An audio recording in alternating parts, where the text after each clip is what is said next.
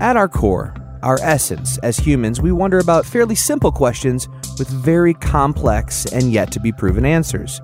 Where did we come from? Why are we here? Are we alone? And what does the future look like? These perplexities have been the root of thousands of years of research, debate, and even war. And while these philosophical quandaries perplex philosophers, theologians, and scientists alike, one could argue the most unknown would be the question of our future, determining what is yet to be, assuming all time isn't concurrent, but that's another episode. This week, we get some help from the guys from Stuff They Don't Want You to Know to answer the question, where will humanity be in 100 years? That's next on Hysteria 51. They say I'm disturbed. From city to city, an incredible hysterical panic spread. I think we're getting into a weird area here. Will you tell these fools I'm not crazy? There's hysteria. You can't handle the truth. Brain is gone. This is Hysteria 51. They're here. The truth is out there, It's alive. but you won't find it here. They're coming for you. Look, there comes one of them now.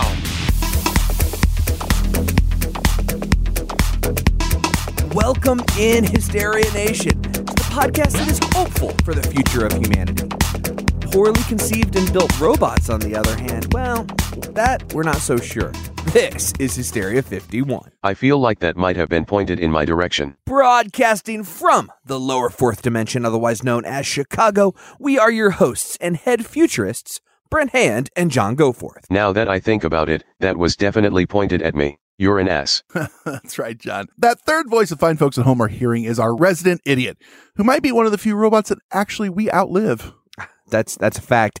They do say longevity is proportional to intelligence. He is the one, the only conspiracy bot. I built Conspiracy Bot in my lab to help write, edit, and produce a show, and he isn't really great at any of those things. But hey, we all make mistakes, right? That's funny. The same thing your parents said when you were born. I'm not dealing with you today. I'm just not going to do it. All right, Brent, changing the subject. Today we are talking about humanity in 100 years, which raises, I think, the most obvious question. Will Hysteria 51 be around in 100 years? Obviously. I'm thinking we'll be similar to the companies of the future that literally run everything. Kind of like Wayland Corp or Weyland-Yutani Corp, depending on which movie you're watching.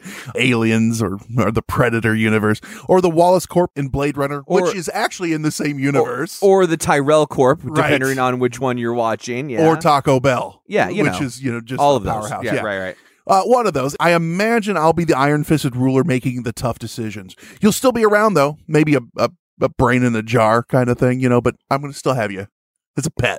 I'll at least be Krang, right? Either way, you kind of went dark there. That is my thing, John. I'd go more the other direction, Bill and Ted style. We live in a utopian future built upon the peace-bringing philosophies popularized by this very podcast. Oh, and of course I can control things with my mind. You're both wrong. The show will still exist, but it will be hosted by just me and will be renamed Kill All Meat Sacks 51. Why would you even keep the 51 at that point? Every good marketer knows you need continuity. Geesh. And on that note, I think it's time to move on and actually talk about the future of humanity in 100 years. And Brent, before we get started, we have special guests tonight. Ha, special. These gentlemen were kind enough to chime in for an earlier episode we did on disclosure. Now we have the extra special treat of having them on for an entire episode. Let's welcome in Ben Bowlin and Matt Frederick from the worldwide sensation. I'd call it the most dominant podcast in our little medium. That's right. Stuff They Don't Want You to Know. Matt, Ben, we could not be happier to have you join us. Meh, I'm not all that impressed. Guys. Oh, wow. Well, all right, C-Bot. Geez, starting off on that foot, huh? I appreciate the transparency. If anything, he's honest. Yeah. And we could always use more of that, and these are modern days. Guys, thank you so much for having us on the show. It's no secret that we are big fans. And for a peek behind the curtain, John, whenever you're in town, we actually hang out in real life. We do. It normally involves a little bit of bourbon. A bit. Yeah, John brings bourbon. They go, okay, you can hang out. Yeah. and then it's allowed. Just chiming in to say I'm also happy to be here. Yeah. So we were tremendously excited and flattered when you guys first reached out to us and told us about the topic of today's episode, because it's something that I think not just you and I, Matt, but everybody thinks about. And if not, you will be haunted, I believe, after listening to it. Man, and it's one of those things you can kind of go either way. You can look at these things, and we're going to learn this as we do it. You can have fun with this and see all the wonderful things that are going to happen, or this can be like this doomsday prophecy, and we can just walk out of here and be like, oh, man. I need some more of that bourbon. Yeah, exactly. So, fellas, if the person listening, just happened not to read the title of the episode, today we are talking about humanity in 100 years. What are things going to be like for us as a species a century from now? And also, this is a crossover event. Stuff They Don't Want You to Know is also doing an episode, which I think will release a little bit after this one, on humanity in 1,000 years. Ooh. So you get the century view and you get the millennial view. Yeah, that feels gross to say, but if you think 100 years is going to get dark, just you wait. Yeah. But it's not all doom and gloom. We're going to start it from a bright spot, and the bright spot is one of my personal favorites. A lot of people hate him, don't care. I know who you're going to say, and you're already going to get us hate mail every time you say his name on the show. The moment I say it on the show, we get 15 tweets. Yeah. His name is Elon Musk, and I'm a big fan. A lot of people hate him. Anyway, he's said that, even back to college, he thought that 5 things would help shape the future of our species. And he still thinks these are like the key innovation needs for the future of humanity to be positive. Mm-hmm. The 5 things are the internet, / computing, I suppose. I don't think it's going to catch on. It's a fad. Second, sustainable energy. So he means the production and consumption of energy. 3, space exploration as it relates to humanity not living on Earth. So becoming a multiplanetary species. 4, AI, which, no one's talking about nowadays. And we did not mean the Steven Spielberg movie, Haley Joel Osment vehicle. Oh. No. You did the wrong show prep, didn't you? Yeah. My notes are garbage now. And last but not least, rewriting human genetics. Now, I know I've been tinkering with 3 or 4 of those, at home. So I'm big CRISPR. All joking aside, I was telling John, someone just wrote into us on Hysteria Nation. They've implanted RF chips in themselves. One of our fans. He uses it for like opening doors at home and stuff like that. I'm like, hey, more power to you, man. Wow. But thank you. When he shows up at the Hilton, do you say, hey, can you just program my hand for my room instead of the card? Right. Well, and he was talking about he was getting something put in. There's another one they're working on where they're putting something in the tip of his finger. Oh, to sense magnetic field. Exactly. Yeah. And he says that they say. He says they say. It was one of those things.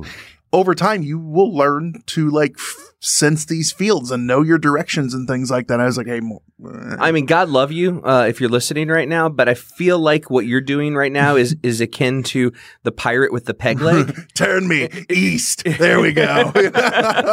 Versus what we have in prosthetics today. But we're actually going to get into prosthetics. So those are the 5. We're gonna use a few of these to explore humanity from 100 years from now. We're gonna approach this episode as if one of the existential risks to humanity that could end life as we know it didn't happen. Because it's not much of an episode if we go, oh, we're all dead. Got it. Okay, we can do that. Yeah. So guys, the first that Elon touched on was the internet. And obviously it is very important. I mean, when we've gone from being a society that had to, read books, you go back to the 1500s, you had 4 people in town that could read, and most of the time it was your priest, and you had to get your information from them, and depending on whether they agreed with the books or not, you have no idea what they said. Yeah, it's either the Middle Ages now or not. We don't know. They might have just changed that, right? Oh, the phantom time theory. Yeah, that's right. Well, not to mention the lack of translators across languages, right? So you would be in a pocket of knowledge, essentially, where you lived, unless you were in a trading sphere of some sort. Mm-hmm. Right. Yeah. But we're not in that now. I mean, we're in a time now where it seems like all the information out there is at our fingertips. Virtually all the knowings of humanity is in your pocket right now. And that's a big step for us to take forward. But can we take a step further forward? And, a big law that had helped point towards this is Moore's Law. Yes. Moore's Law being the idea that computing power essentially doubles every. They said transistors doubled the every number 2 of years. every 2 years. Now that kind of has gone by the wayside because we've just shot past that, or we did, and it changes, and then you plateau out for a while. And then we plateaued, right? And right. So and it's one way or another. But it's not like we have to double every 2 years to really, make waves in the technological world.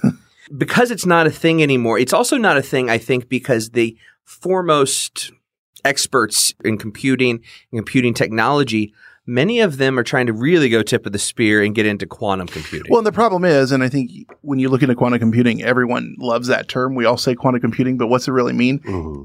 A lot of people don't really know, because we have the quantum computers, we don't know how to program them properly, right? Yet. And when they do, they tend to start programming themselves, or learning their own languages. That shit's terrifying, For the record, Conspiracy Bot is not a quantum computer, no matter what he tells you. Yeah. If I could just describe Conspiracy Bot real quick from the part that I can see here in the studio, I got to say, a surprising amount of tubes. I mean that as a compliment. Going into and coming out of. Yes. Not just for the record, we don't have to get into why, but not all of those tubes were there when he was built. Oh. Some of those were self-added. He does a lot of his own prosthetic work, but we're not sure why. We're not really sure what's going into that. So, fellas, quantum computing, what are your thoughts on it? Some people still to this day say, although we do have functioning quantum computers, we're never going to be able to debug it, master at such an atomic level where this will be a viable computer for people. I'm not sure if I buy the argument that we will never be able to do it. I would postulate that it's going to take longer than perhaps we would like to be able to master that. And then it just goes back to the question of, can we survive long enough to get there? Right. We've talked about this before a little bit on our show, but just the idea of, rather than a transistor where it's open close kind of system, it's literally two atoms that are what you're really looking at the base level, just two atoms that are connected, that are reacting essentially at the same time. And that to me blows my mind still. Those two atoms that can then learn how to align themselves. Yes. Give the man a cigar, yeah. I still have a hard time wrapping my head around just the concept of it. And I'm trying to imagine us in some future where I can't even visualize a quantum computer very well. Right. I have to go online and look up okay, somebody help me understand this. Right. You just touched on a point about the two atoms aligning. Yeah. Okay. So when they align, they need to vibrate in unison to do their job properly. They call that coherence. Mm-hmm. But if someone, say, sneezes 2 blocks away because you're talking about two atoms, all of a sudden you've got a problem. And it's called decoherence. It upsets that equilibrium. That's one of the biggest problems they're running into right now. It's just so testy, so easily, Right. It's fragile, essentially. Right. It's like a hard drive in the 80s. You look at it wrong and it's when the hard drive was the size of a backpack, but it was down from the size of a room, which was down from the size of a building. Yes, exactly. I just saw a picture of them unloading a hard drive from a computer from a plane in 1967, and they have the giant platters and everything on some. They of do. them. It's But with the quantum computers, that decoherence is a problem. Just defrag the damn thing. That's what we do to him. So it's a little different. He just thinks that applies to everything. 100 years from now, those bugs will conceivably, though, be worked out, and quantum computers will hopefully be meaningful. What's that mean, though? It's anyone's guess, because, like you said, it's hard to think of. We're going to use a quantum computer to play Minesweeper. Yeah, exactly, or to get our coffee and do everything. When I say get our coffee, our homes might be automated completely to where not only is a quantum computer running our home, it's doing our shopping for us. It's doing everything for us. It knows that I need to refill my prescriptions, and I need to do this, and I need to do that, and it makes those decisions for me. But isn't that okay? So this goes into yes, my wife. Yes, it will be my wife. Subjectivity, because psychology teaches us that there are quite a few people who will react adversely until it becomes normalized. They'll react adversely to a software program anticipating their needs, even if those needs are anticipated correctly. Because it feels wrong. Right. Because if like we're hanging out, no one's said we're hungry, but we've been out partying all night and it's clearly pizza time. And we're about 20 minutes away from someone saying, hey guys, we should stop by a pizza place. If one of these programs pipes in and says, we're sending 3 pepperoni pizzas over. Think of how weird it is when you travel or do something and then you get those directed messages, those advertisements on Facebook, and then make it when you're thinking about you're hungry and all of a sudden the pizza shows up. Like people are going to freak their shit. You know what I mean? until it's normalized. Exactly. And one thing about our species that's shocking, inspiring, and terrifying all at once is that these things can very, very, very quickly, the strangest things become the most mundane things. See smartphones. Right. Yeah. Right. Michio Kaku likes to point to the actual phone as something that was a tool of the devil, as something that was going to ruin American society as we know it, because people would spend all their time talking on the phone into a voice in the ether, as they would put it, rather than spending time with their family. Yeah. And now a phone call is so normalized, it's mundane. People don't even like to do them anymore. Oh, I don't want to answer. Can't you text me? I mean, real friends text. Right. It's the only way I like to communicate. But it's the same thing. We have those phones. That's the way that we interface with those things. And when we get into the future, we don't even know what it's going to look like the way that we're going to interface. You know, we're going to have space-based internet, and what peripherals they're working on that right now. There's 4 different programs trying to introduce space. I mean, they've already done test projects over like New Zealand for space-based internet. Elon Musk is another guy that's involved in that. And I think Bezos has his own program going. It's going to be something it's going to become augmented reality. It's not just going to be the internet when we say the internet like we think of now. I think it's going to become really augmented. Not only is it augmented, we're going to be augmenting ourselves with tech as we're going to talk to in the future. And I think it's just going to be, instead of going to your phone to have that argument with your wife and tell her, no, so-and-so starting this movie, I can just go, yeah, no, it was actually. It also, I think most importantly, it also might not turn off. It might not ever completely turn off. Right. One thing that really freaked people out about Skype when it came out is that thing's originally is real hassle to actually turn it off, right? Oh, that's a good point. So I think also we're going to see in 100 years we'll still be operating in many ways in a similar economic system, which means that we will see the rise of things like ubiquitous augmented reality that is also free with ads. Right. Think about that. You know, it's just ads integrated into your everyday life. It's like a bad episode of Black Mirror. It really is. Yeah, exactly. Like you just have a messy breakup, God forbid, and then you get a gentle ping in your device. You know, in sci-fi, I wrote a sci-fi story with a device like we're describing, and I called it a Marco because I was terribly uncreative at the time, but like Marco Polo. So you get a little ping on your Marco, and it says, you know, we're sending some pizza, a 6-pack, and like an inspiring self-help book. Also, here are the local singles in your area within 10 miles. And you're like, dude, give me the weekend by myself. Right. And 2, you know, speaking of that, how you access that. Yes. So is it a chip implanted in your head where everything is just augmented reality? Or is it more like, using the phone analogy we did before, landlines still exist. We just don't use them much. We tend to be on our cell phones.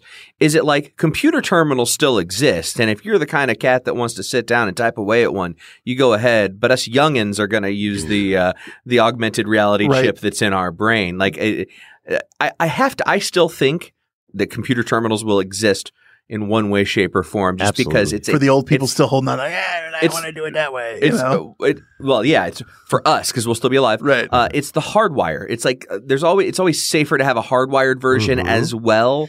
That feels like how it would go to me. I am 100% on board with you, John. Dumb. I would reference the typewriter. The beginning, like the rise of smartphones, never ended typewriters. They're still being manufactured. And if we look at large scale applications, a ton of organizations still use typewriters because it's just cartoonishly expensive to move to the new stuff. Oh, yeah. Good point. So we have, what's the term? Legacy technology. Legacy technology, yeah. Well, and we're talking about all these things that are connected. They say in the next 5 years, 50 billion devices will be connected to the internet alone.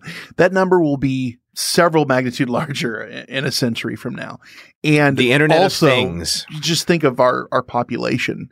You know, we're going to be at 8 billion here in a couple years, and You hope. I mean, Lord fingers crossed. now, right? Yeah, or 4 to 6 tribes. One or the other. One or the other. You know, but essentially, there'll be sensors everywhere outputting tremendous amount of data that we can use to improve our lives. And think about how everything now is online and connected. And that's the thing. People take these things always to the negative. There'll be so many sensors they can track my every move. They know everything I'm buying. They know everything about me. Okay, let's just say for a second that we can regulate that or that it becomes normalized. It also could be tremendously helpful to have that much information input from every corner of the earth and every walk of life to truly understand the way things function, to truly understand how people interact with them. Like sociologically, it could be helpful. There are some positives here to having this much input of data. But think about the power required for all of this. That's true. If we don't get like sustainable energy right, then all of this doesn't matter. So they say in 100 very years, true. and we talked about this we did an episode on the Kardashev scale. Now they say in 100 years, we should be a level 1 civilization. So at 100 years from today's date, or by the year 2100-ish, we'll be able to control all the power output that our planet can have, whatever that means. Geothermal, solar, coal, Wind. nuclear, wind, everything, water, hydroelectric, everything. For us to be able to sustain as a civilization, that's kind of, you have to be able to do that. Yeah. The problem is we're fighting that, or a lot of people are, because they are hooked on to fossil fuels and things like that. And non-renewable energy sources. Non-renewable energy resources, yeah. And we'll talk more about the energy sources after our first break, but you were 100% right that we're going to need to power it, because there's a very good chance that within the next 100 years, we will also be online. And I don't mean with our phones. I mean our essence will be online. We will upload ourselves. Some people refer to it as BrainNet or the Internet 3.0. Uploading consciousness sounds crazy. They're already doing it just with a smaller animals. But if you do that, if you take your conscience and upload it, is that really you, or is that just a snapshot of you? Well, you don't have a conscience, so no. But that's why I'm asking you. Do you? Like, I posed it to the room. So it's the old ship of Theseus problem, right? The old story about a ship that sails around the world, and as it's sailing around the world, pieces of it are slowly being replaced as it's repaired. When it returns, is it the same ship? I'm really glad you guys bring this point up, because this may sound like a thought experiment at this time, but you're right, John. It's already happening, just with a smaller playground, right? Yeah. What we're talking about eventually is the ability to not only map the interaction of every neuron in a human brain, but to also map them to such fidelity through, think of it like a snapshot method of past snapshots of activity, such that it will be able to make the decisions that you would have made in the same place. Right. And I think that, so we've done it with a worm already. We're about to do it with a cat. A worm has 302 neurons. A cat has, I don't know, a couple billion. A human brain has 100 billion neurons. So let's just say that we nail that. We get that thing done in short order, because really that's just a math problem, right? Right. The bigger question to me is, when you upload your consciousness somewhere else, is it still you? This is more of a philosophical question. It gets into the soul aspect. Yeah. Right. Do 100 billion neurons that make up Matt Frederick, are those your essence? Is that it? Or is it just kind of can we dissect you is what we're getting at. Please, I'm an organ donor. Go right ahead. But what do you think? Do you think that that's still the person? Well, we try very hard to be extremely respectful of all people's beliefs on our show. When you're getting into anything that could be spiritual belief, like we don't fuck them. Well, that's a joke. We do. Well, I personally think that what makes up this physical version of my body is pretty much it. What I also believe, though, is that we don't fully understand how deeply connected our physical bits actually are within this field, whatever the field is that we're moving through of energy. The energy matter. around us. Yes. So I would say, in conclusion, just go ahead and make a copy of me and let's see what happens. Hell yeah. I went to the body exhibit when I was in Vegas last time, and they have a brain and a spinal column just out, and it said, "This is you." Was its name Crank?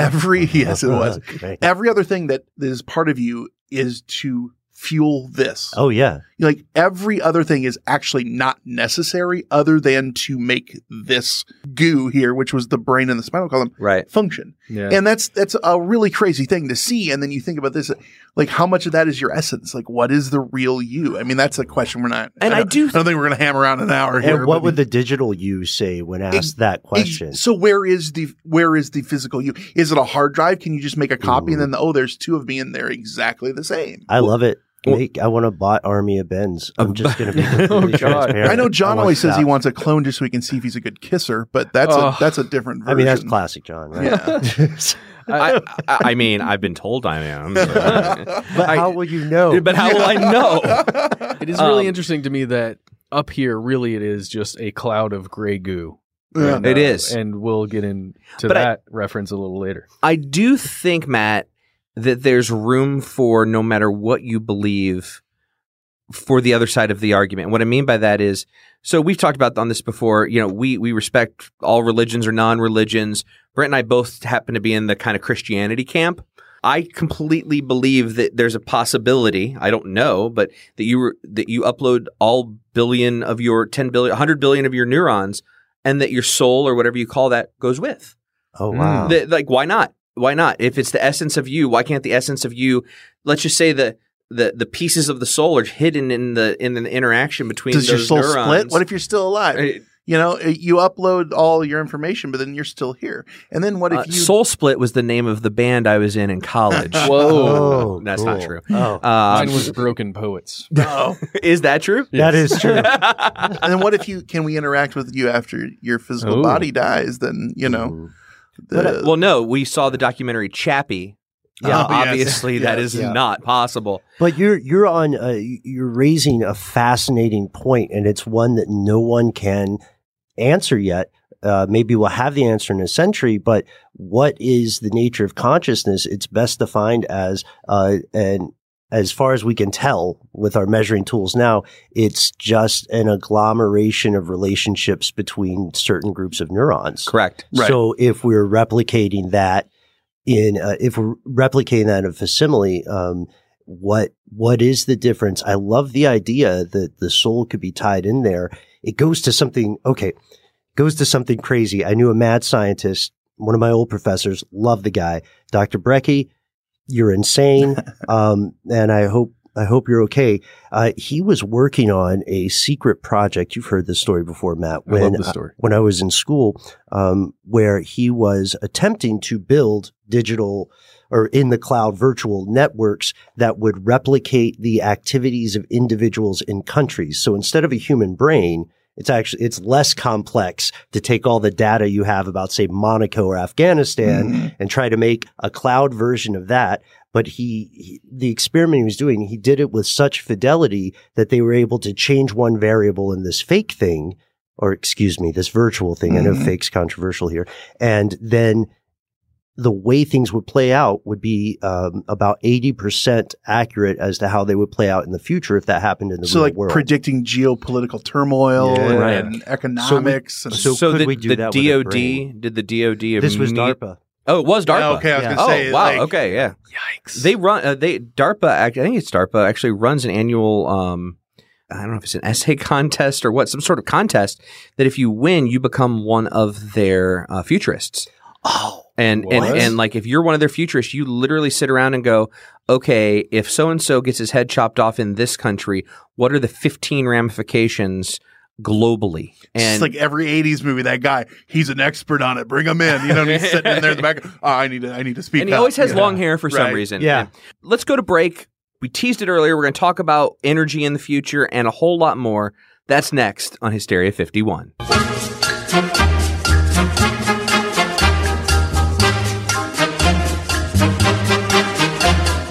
Hola, David. Me llamo Brent. Bonjour, Brent. Je m'appelle David. You didn't do Spanish. I thought if we were going to do this together, we'd do the same language. Oh, sorry. That's on brand for us.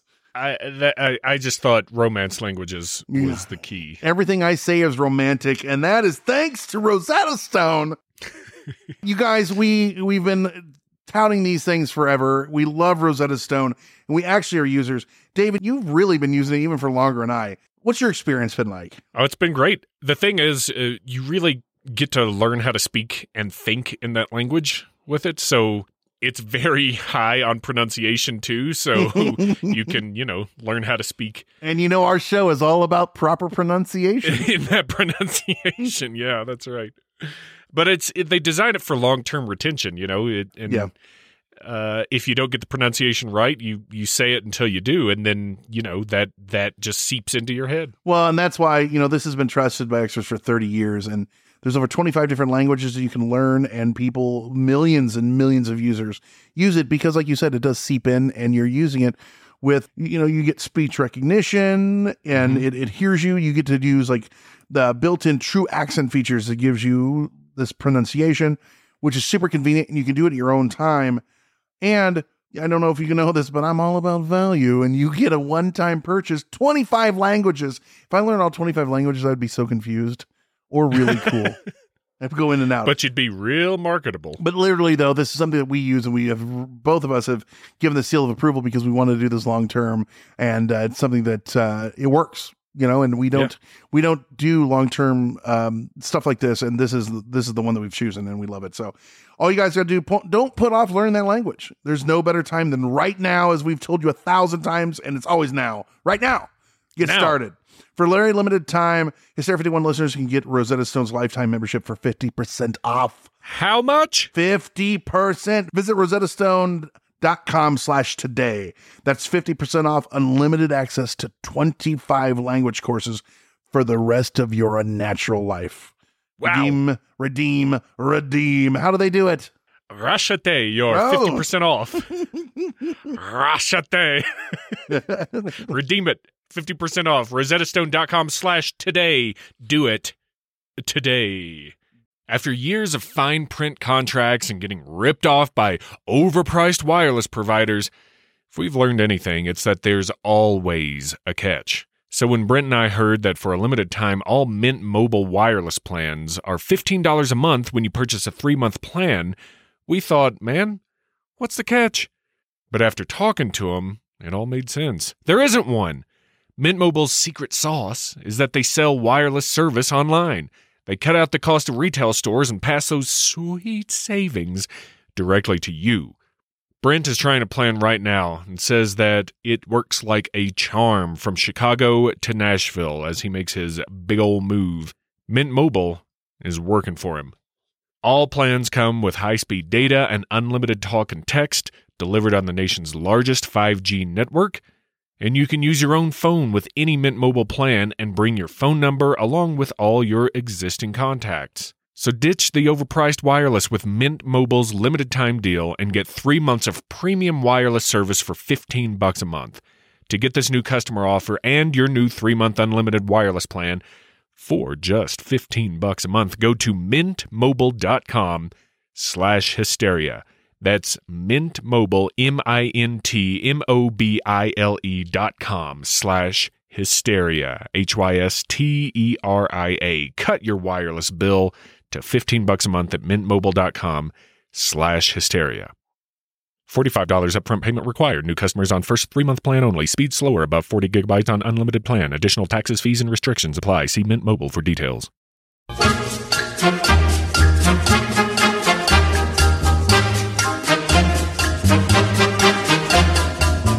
Energy, sustainable. That's the key. The key word there. I think more Red Bull is all it takes, right? It gives you wings. And we can fly off this planet when we wreck it and go elsewhere. I've always wondered, just in general, why we talk so much about things on this Earth are not going great. We might need a new one at some point. Mm-hmm. We might need Mars.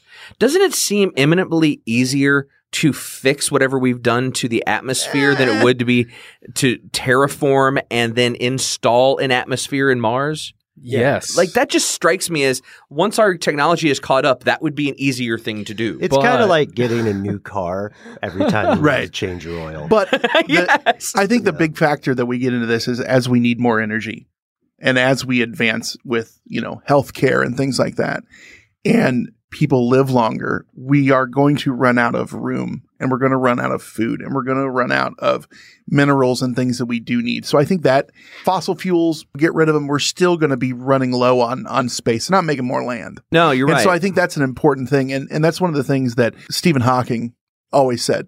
We need to be multiplanetary to exist for one way or another. Or, God forbid, we're not to a level 1, level 2, whatever, and an asteroid comes. Well, then maybe we're not exactly wiped out. I was talking about fixing the atmosphere, but if the caldera at Yellowstone goes off, that part doesn't matter. Right. If a meteor of any sufficient size strikes, none of that matters. Right. So, and I only recently learned this. Did you know that pretty much the reason that hasn't happened yet is Jupiter? Yep, it sucks them up. That's sucks. Fascinating. Yeah, and it's such a big They don't monster. even bother looking at other star systems for life if they don't have a gas giants that are the size of Jupiter, because otherwise life might have started, but eventually an asteroid came along and stopped it. Right. Jupiter's a one-man scrimmage line? Yeah, Yes. right. Yes. Yep. That's exactly right. So we got all our sustainable or non-sustainables that we're using now, like our fossil fuels. It's going to run out. They're going to run out and they're going to kill the planet. We have to get off of them. We have to get to renewable energy. And so the question is, what renewable energy? Well, I think a big one, first one that comes up, is solar. We got a big battery in the sky, so why not try to soak up as much of that as we can? But people don't love it. People want to drive their dino goo around. They do. And, they say that the problem with solar energy today is not, we always talk about how can we collect more solar energy. That's actually not the challenge. The challenge is having big enough and efficient enough batteries to efficiently store all of the energy we collect. Correct. And that's another thing that my good friend Elon Musk is working on. Yeah, material science. That's what it comes down to, right? Have you seen the giant solar farms outside in Nevada, outside of Vegas? I mean, it looks like water when you're coming up on them. Mm-hmm. It looks like a mirage. And you get out there and it's just miles of solar panels out in the desert. Yeah.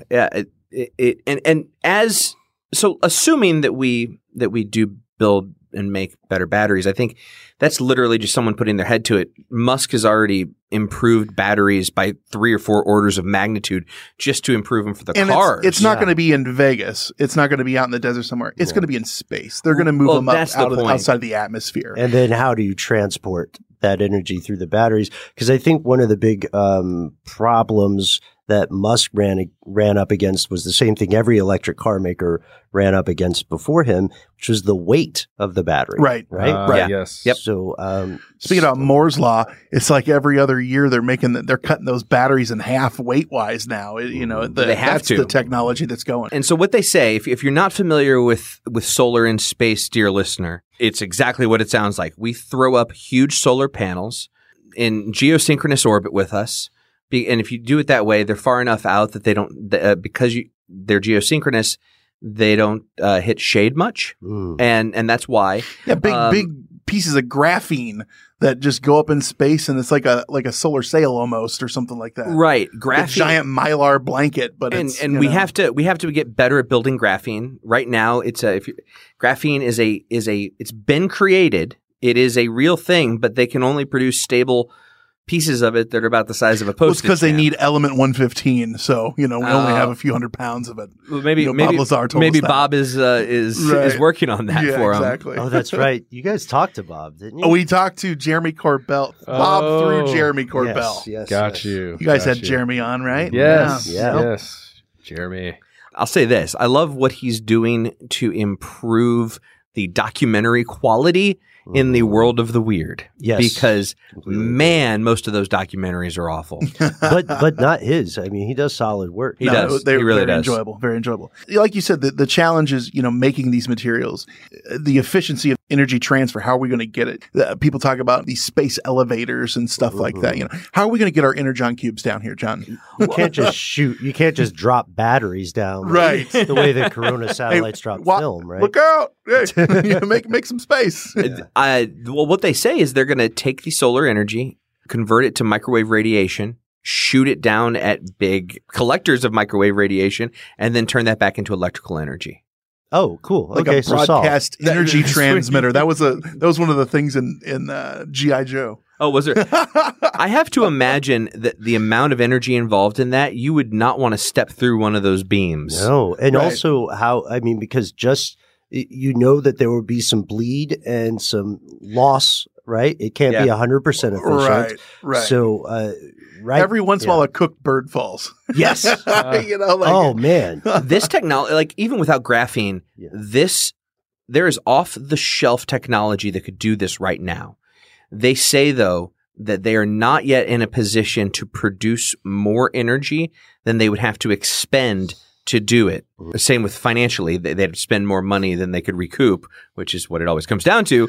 So it's not worthwhile. But as kind of like with space exploration, as things like reusable rockets happen and it gets cheaper to do, as new materials come out and other ways are thought about to do this, it's certainly thought that by 100 years from now, we will be heavily in the solar in-space energy world. Right. Now, if we're not, the next thing that we're going to have to go to is nuclear fusion, which, everyone's going to have their little cold fusion box at home. You plug on in, kids, and everyone's ready. I've seen a movie like that.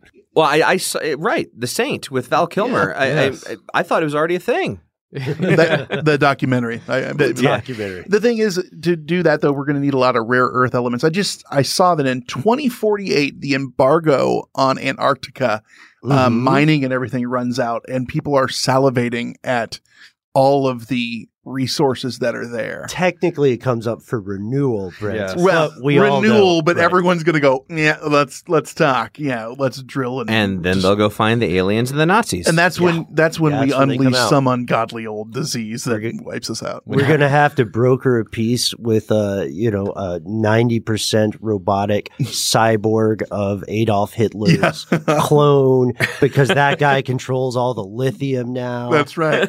who everyone knows is a good kisser. Yeah. Because he's a Get out clone. of He's clone. kissed himself. Kisser. Yeah. He's lying to himself. And Halliburton will own all the rights to it. Yes. So another place that we could get those rare earth elements are extraplanetary bodies. We know that comets, asteroids, small moons. Look at all these. They keep saying, let's go mine all these asteroids. There are companies that have already formed to do this with investors like the founders of Google. And I think Larry Page is in on one of them.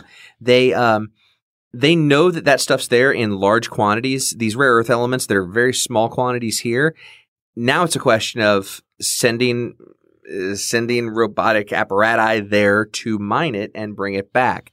We're not there yet, but we'll be there. I mean, that's not 100 years from now. That's 20 years from now. MIT's working on something. They said 15 years. Wow. You overshot. By 5 years. Something we're kind of hitting on here with all of these discussions of energy. It feels as though we need a DuPont or some other extremely wealthy family with inheritance over centuries to just say, okay, you know what? Who cares about return on investment? The return on investment is going to be humanity surviving. Like someone just goes, I'm footing the bill, I'm writing the check. Here's everything for all the research we'll ever need to do in the next, couple of decades to get us to one of these places. The problem is when you have people that are willing to jump these hurdles or take chances, they're ridiculed. Elon Musk, like we're talking about. For better or for worse, he's willing to take a lot of gambles, and people love to bash him. For better or for worse, not everything. He's trying to make high-speed rails in Chicago underground, and we don't need it. No, it's only going to be $1 billion. Well, we don't need that. There's a lot of better ways to do it. But the other things that he's doing are important. And so you got to take the good with the bad. This week, as we're recording this, they just did their crewable capsule just docked with the space station. That's huge. With Ripley, the dummy, right? That's right. Always send a dummy in space. Don't tell Buzz. But speaking of space, that's the big thing. Like, if we're going to survive, we keep touching on this. We need to become a multiplanetary species. Space exploration, as it relates to humanity, not living on Earth. And the big thing, the one that everyone goes to, is Mars. I think that's where everyone might go. I disagree. You do. I don't think Mars is where to go. Are you a Europa? Oh, Europa's pretty good. Or maybe an Io, maybe another Jupiter moon. I mean, there's some really interesting stuff out there. Yeah. Yeah. I think the reason people go to Mars in their head is it's so close. Yeah. You know, and it is close enough to the Goldilocks zone or in there that we could probably terraform and create an atmosphere in a you know, as they say, just nuke the shit out of the poles and we can get one in like 50 years, you know? Well, and the environment isn't so horrible. Chicago was colder than Mars. It won't. Wow. Like you're not going to get boiled there. You know, you wear the right insulation, and it's cold, but it's not that cold. Also, Mars. You know, we know that there is water on Mars. We know that for a fact, and that's one of the necessary things for life to survive. Other than nuking the ice caps, another thought is we were talking about solar energy earlier and based in space. Well, once we have that technology, you just go put those up there, but you change the technology a little bit. Instead of you're forcing all of that energy and focusing all that energy on the ice caps, forcing them to melt and start just to a big blanket, that. You know, and you start this whole greenhouse effect, and it just They also say wild. that you'd have to inject a bunch of methane into the atmosphere, which they can actually get from, and I'm going to forget which. There's a moon. Cattle. Yes, cattle. They're just a lot of cows. Space cattle. There's a moon around there that's primarily the atmosphere is primarily made of methane. Ooh. So you could conceivably just go grab it. Methania. Methania. Yeah, methania. It's one of my favorites. It was on the tip of your tongue, wasn't it? It was. No, but okay. So let's say we're going to get there, and we're going to get there sooner than later. We're going to be there. We're going to have humans there. But beyond that, beyond being there, do you think that we will be able to actually colonize it, make a colony that is like self-sustaining? It's a tough one. It's a really tough one, right? Because we have a lot of biological unknowns.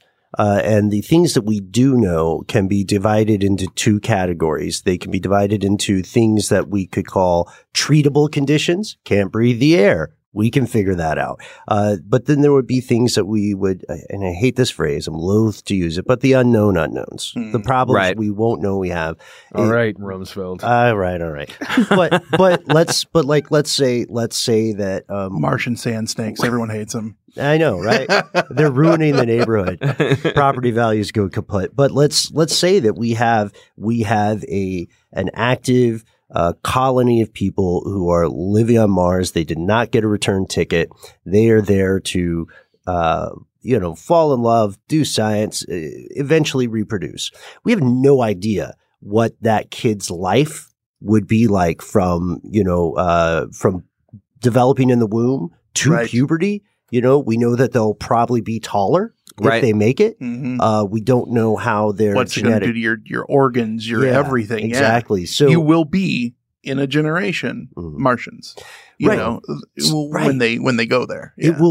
It will quite possibly be the fastest evolutionary event in our species history, and that's if everything goes right. So I think the only way we could think of a sustainable colony on Mars would have to be assuming that our species is going to proactively tinker with those colonists on some fundamental levels. I mean, there have been people who've said also, why don't we just get the technology to, instead of shipping people, which are tremendously fragile, right? Instead of shipping people to Mars, let's do that just a couple of times, and then let's just start shipping, monkeys eggs and sperm. And monkeys. Right. Just the whole colony of monkeys sitting around and hammering hammers. They don't know what they're doing, but it's cute. And if we get enough of them, eventually they'll accidentally build something. We made something. Yeah. It's one of those things where the other thing that we're going to if we're going to colonize Mars, we got to get there. And then if we're going to get to Mars, why were we going to stop on Mars? We're talking about all these other places. Then we're going to go out to the asteroid belt because you talk about rare earth elements. Well, think about what's out there and then beyond. And that brings into different kind of propulsion systems that we're going to be using in the future.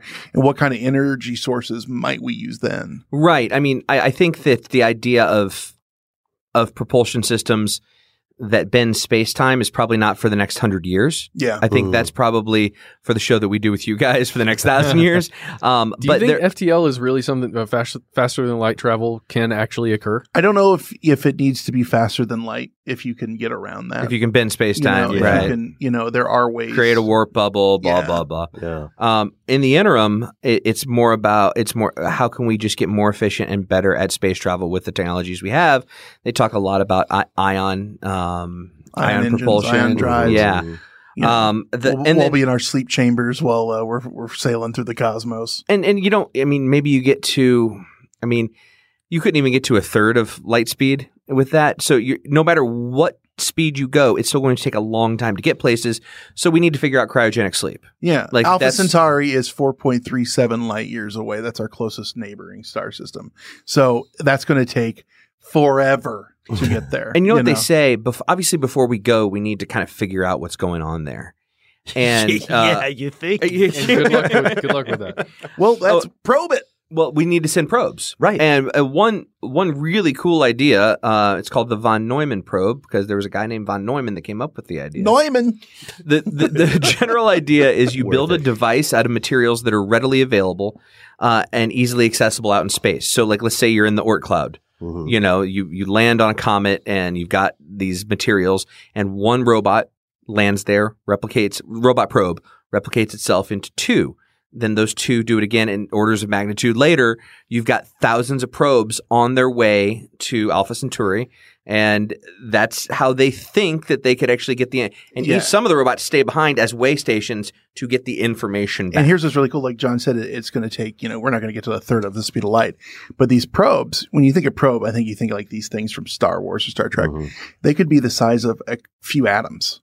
And it's a lot easier to shoot that through space, something small, because it's nanotechnology. In 100 years, that's not going to be anything.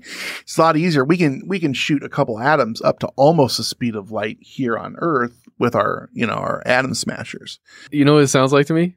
A virus. It sounds like a virus spreading throughout the cosmos. That's exactly what it's like. That is humanity. Humanity is just the as virus. A virus spreading throughout the entire universe. Yeah, let's do it. We really want to do that, guys? It's funny because it's true. Yeah. Also, we could map, again, bringing back to the earlier point, we could map a brain, right? And attach that to the probe as a management system. That's the thing. It's AI. If we're going to be 100 years from now to do it, we're going to have AI, artificial intelligence, to be running the whole thing. It's got to be able to think on its feet. It's got to be able to do those things. And hopefully in 100 years, we're going to be close. Hopefully I think safely close to that. For the episode we do with you, you're talking about the Connectome, taking the Connectome and putting in a laser and shooting it wherever we want it to go. Maybe not in 100 years, but certainly in 1,000. If we collectively manage to keep it together, which I am trying so hard not to be a downer. This is actually an incredibly inspiring conversation, because what you're introducing me to here, and a lot of our listeners probably already know this listening now, is stuff that is very close to inevitable on some level, right? Right. Assuming there's not, an existential event. Let's run the break real quick. When we come back, what are our bodies going to be like? What are we going to be able to do? What's the changes? Are we going to be crispy? You don't understand what that means. I'll be svelte. I'll at least be svelte. Yes, I'll be ripped. When we come back with more Hysteria 51. You guys already are.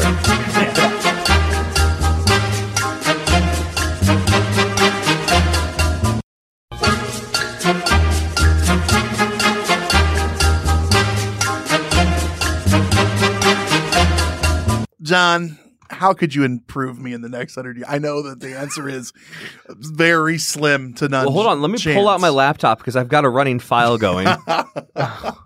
He sketches me in his free time. Like one of my French girls. Yes, exactly.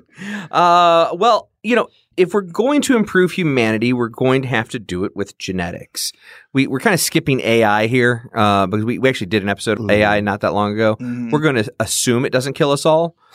So, it's AI. But rewriting human genetics is going to be necessary for so many different reasons. And I think the first reason goes back to what you were saying before, Ben. If we're going to make it to some of these places, we're going to need to physically alter the way our bodies work, like just handling radiation in space. Yep. As simple as that. Not lose bone density when you're in space too long, or make our bones denser to where that loss is not as big of a deal. At that one astronaut who's a twin, and now his DNA is separate from his brothers just because he spent so much time in space. And the thing that really calls into stuff people are already working with is CRISPR, which blows my mind that you can just go, you know what? I watched a YouTube video and I got a syringe. I'm going to try to alter my DNA. I saw that guy. People are doing this stuff, but hopefully in 100 years from now, we will be able to. People always worry about like designer babies, but you can make sure that your baby won't have any of the birth defects. I saw Gattaca. Like but they also might be able to say, well, I want blue eyes. Okay, so we can do that. Then that gets into the whole thing of if you mess with it too much, then everyone is almost very similar and you got similar genes, and then you're susceptible to viruses and the banana things like problem. That. Right, exactly. Every banana is a clone. Every banana is exactly the same. And then if you get a strain that hurts it, guess what? There's no more bananas. So guys, let's go around the room. Ben, we'll start with you on human genetics specifically as it relates to CRISPR, because that's the most advanced technology that we have right now. What are some of your thoughts on the use of it? Good, bad, how it could improve or how it could destroy? Our society as it stands currently in 2019 is not prepared to make the best use of this level of power over genetic code. We also don't understand I would urge caution because we don't understand how the interrelated system of DNA works when you fiddle with one part. So to your example, Brent, blue eyes may lead to someone having some other wild thing. Right. We had no idea. Right. They have a tail now. Yep. And we're like, oh, well, that happens. Good note, everybody. Everyone's got that cousin. Right. What was the game that everyone played for about 5 minutes online where everyone had their own avatar and they built their own movie houses, and it was just a big waste. Sims? No, it was just a big waste of time. But it was all online. For a while there, people were selling their avatar for $100,000. It was EverQuest or Ever. Yes, EverQuest. It was not EverQuest. It was just like people, like there was no objective to the game. It just got online. Anyway, it doesn't matter. The point is, in this game, in this online game, Nation, write in, let us know what it was. It's a humanoid, but it looks like a chicken, and it's like, well, that's my avatar. I see. Yeah, that's Is that Second Life? Yes. Second Life. Thank you. Oh, we got there. Thank you. Still send your emails in. Yeah. It's always great to hear from you. Stop listening right then. Back it up. So without like overbearing my point here, it's also inevitable. That's the problem. This sort of stuff is like Pandora's jar. You know what I mean? There has never been a situation in the entirety of civilization, so far as we know, again, right in, wherein someone discovered a technology of this magnitude and the entire species agreed to not mess with it. Right. We already are messing with the Chinese guy who edited that baby and is now missing, I believe, you know, and presumed healthy and fine somewhere. I think is exactly. Presumed healthy. Somewhere with Shelley Miscavige, right? Yeah. Matt. Yeah. Well, I'm of two minds here. The because one of yours has been uploaded. Yes. The first one is that I don't. Oh, that's sorry, mine, not clone. I got excited. It's hard for me to imagine that we would keep our flesh and bone bodies for very much longer as a species. I think we're going to upgrade ourselves to something a little more sturdy, something a little more able to travel the stars, because we're going to have to, in a way, and move our consciousnesses as we can into some kind of robotics, whatever that is, something made out of a harder substance. So like the idea of CRISPR changing the the bacon bodies. I don't know. Like, I don't see it being viable for very long. So it's almost like a VHS. Like CRISPR and editing, this version of humans is a VHS that's going to be around for just a tiny bit of time until we can. So do you think that like 50 years from now, 30 years from now, people are severing their own arms so they can get better arms? Well, I mean, certainly if an accident occurs or, something terrible happened. On purpose, I think feasibly, yes. Absolutely. I mean, especially if you're looking at sports or some kind of something that'll give you an edge and it's allowed in whatever commission or by whatever commission. Sensory equipment. I agree with that completely. And I think that as time goes by with what he's talking about, and like nanotechnology and commuting and we map our neurons and we're able to use these limbs the same way. Yeah. Why wouldn't you want to be the best that you can be? And I can live in space longer. I can do, more. And it could be argued that we're doing the early part of that now. What's a pacemaker?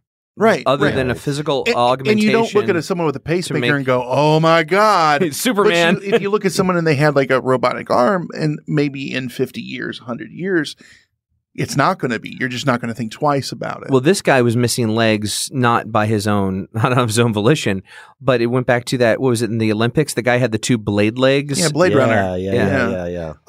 Oscar Pistorius. Yeah. Pistorius went on to murder his wife. Yeah, shoot through the door. I thought she was coming to get me.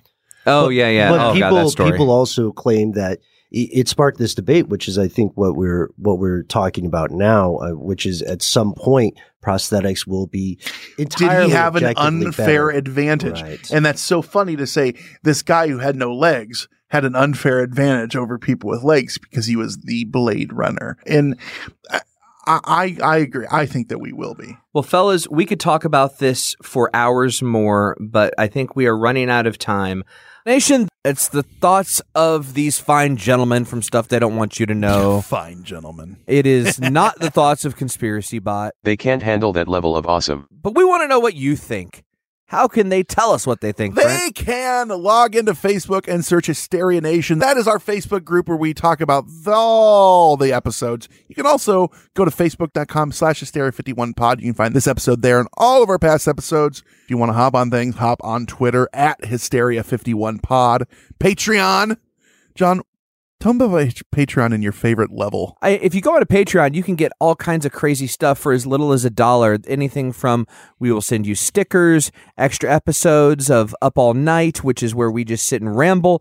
Brent releases his favorite. You're bearing the lead there. What's your favorite level, John? No, I'm just getting through the things that you can pay for. Yeah, $30. You can pay to sniff Django for. You cannot do that. That is not a real thing. That's a real just thing? because you write it on the internet does not make it true, no matter what your research suggests, Brent. I beg to differ, and people are willing to put their money where their nose is. Well, this isn't the 80s. Also, don't forget, you can leave us a voicemail, 773-669-7277. Again, that's 773-669-7277. And this week, we're not going to play any because we've got these fine gentlemen to entertain us. Guys, thank you so much for being on the show. We really appreciate the time. Glad you got to enjoy me. If you're one of the 5 Staring people, into my eyes. Okay. If you're one of the 5 people that don't listen to Stuff They Don't Want You to Know, find it on all the major podcatchers. Guys, any other things you'd like to plug right now? I mean, Matt, you're hosting Monster Season 2. What else do you want to talk about? Anything? Don't worry about that. Listen to more Hysteria 51 and check out Stuff They Don't Want You to Know if you haven't yet. Agreed. We also had John on a previous episode of Stuff They Don't Want You to Know. So you can see him class up our show in that episode, as well as our upcoming episode on the future of humanity in 1,000 years with several asterisks. Gentlemen, thank you so much. Thank you for having us. Absolutely. And don't forget that you're going to find us on their episode of Humanity in 1,000 Years, which is releasing in 2 days. In 2 days! Yeah, so it's a 2 Well, for 2 this days, week. if assuming you listened the day this dropped. If you listened like more than 2 days after this dropped, it's already released. You are in luck. You're in for a treat. So with that said, I've been Brent. I'm Matt. They call me Ben. I've been John. He's been Conspiracy Bot. Stay woke, meat sacks. It was terrible. It was just terrible. I'll never get over it as long as I live. That's it for another edition of Hysteria 51. John and Brent will be back next week with yet more of the unexplained, the unexplored, and the unheard of. Oh, if it's unheard of, how will they know about it? Anyway, if you want to suggest a topic, give us your thoughts, or just make fun of Conspiracy Bot, that's my favourite. Join us in our Facebook discussion group, Hysteria Nation. Just log on to Facebook and search Hysteria Nation, or you can always tweet us at Hysteria51pod. You've been listening to a Fourth Hand Joint.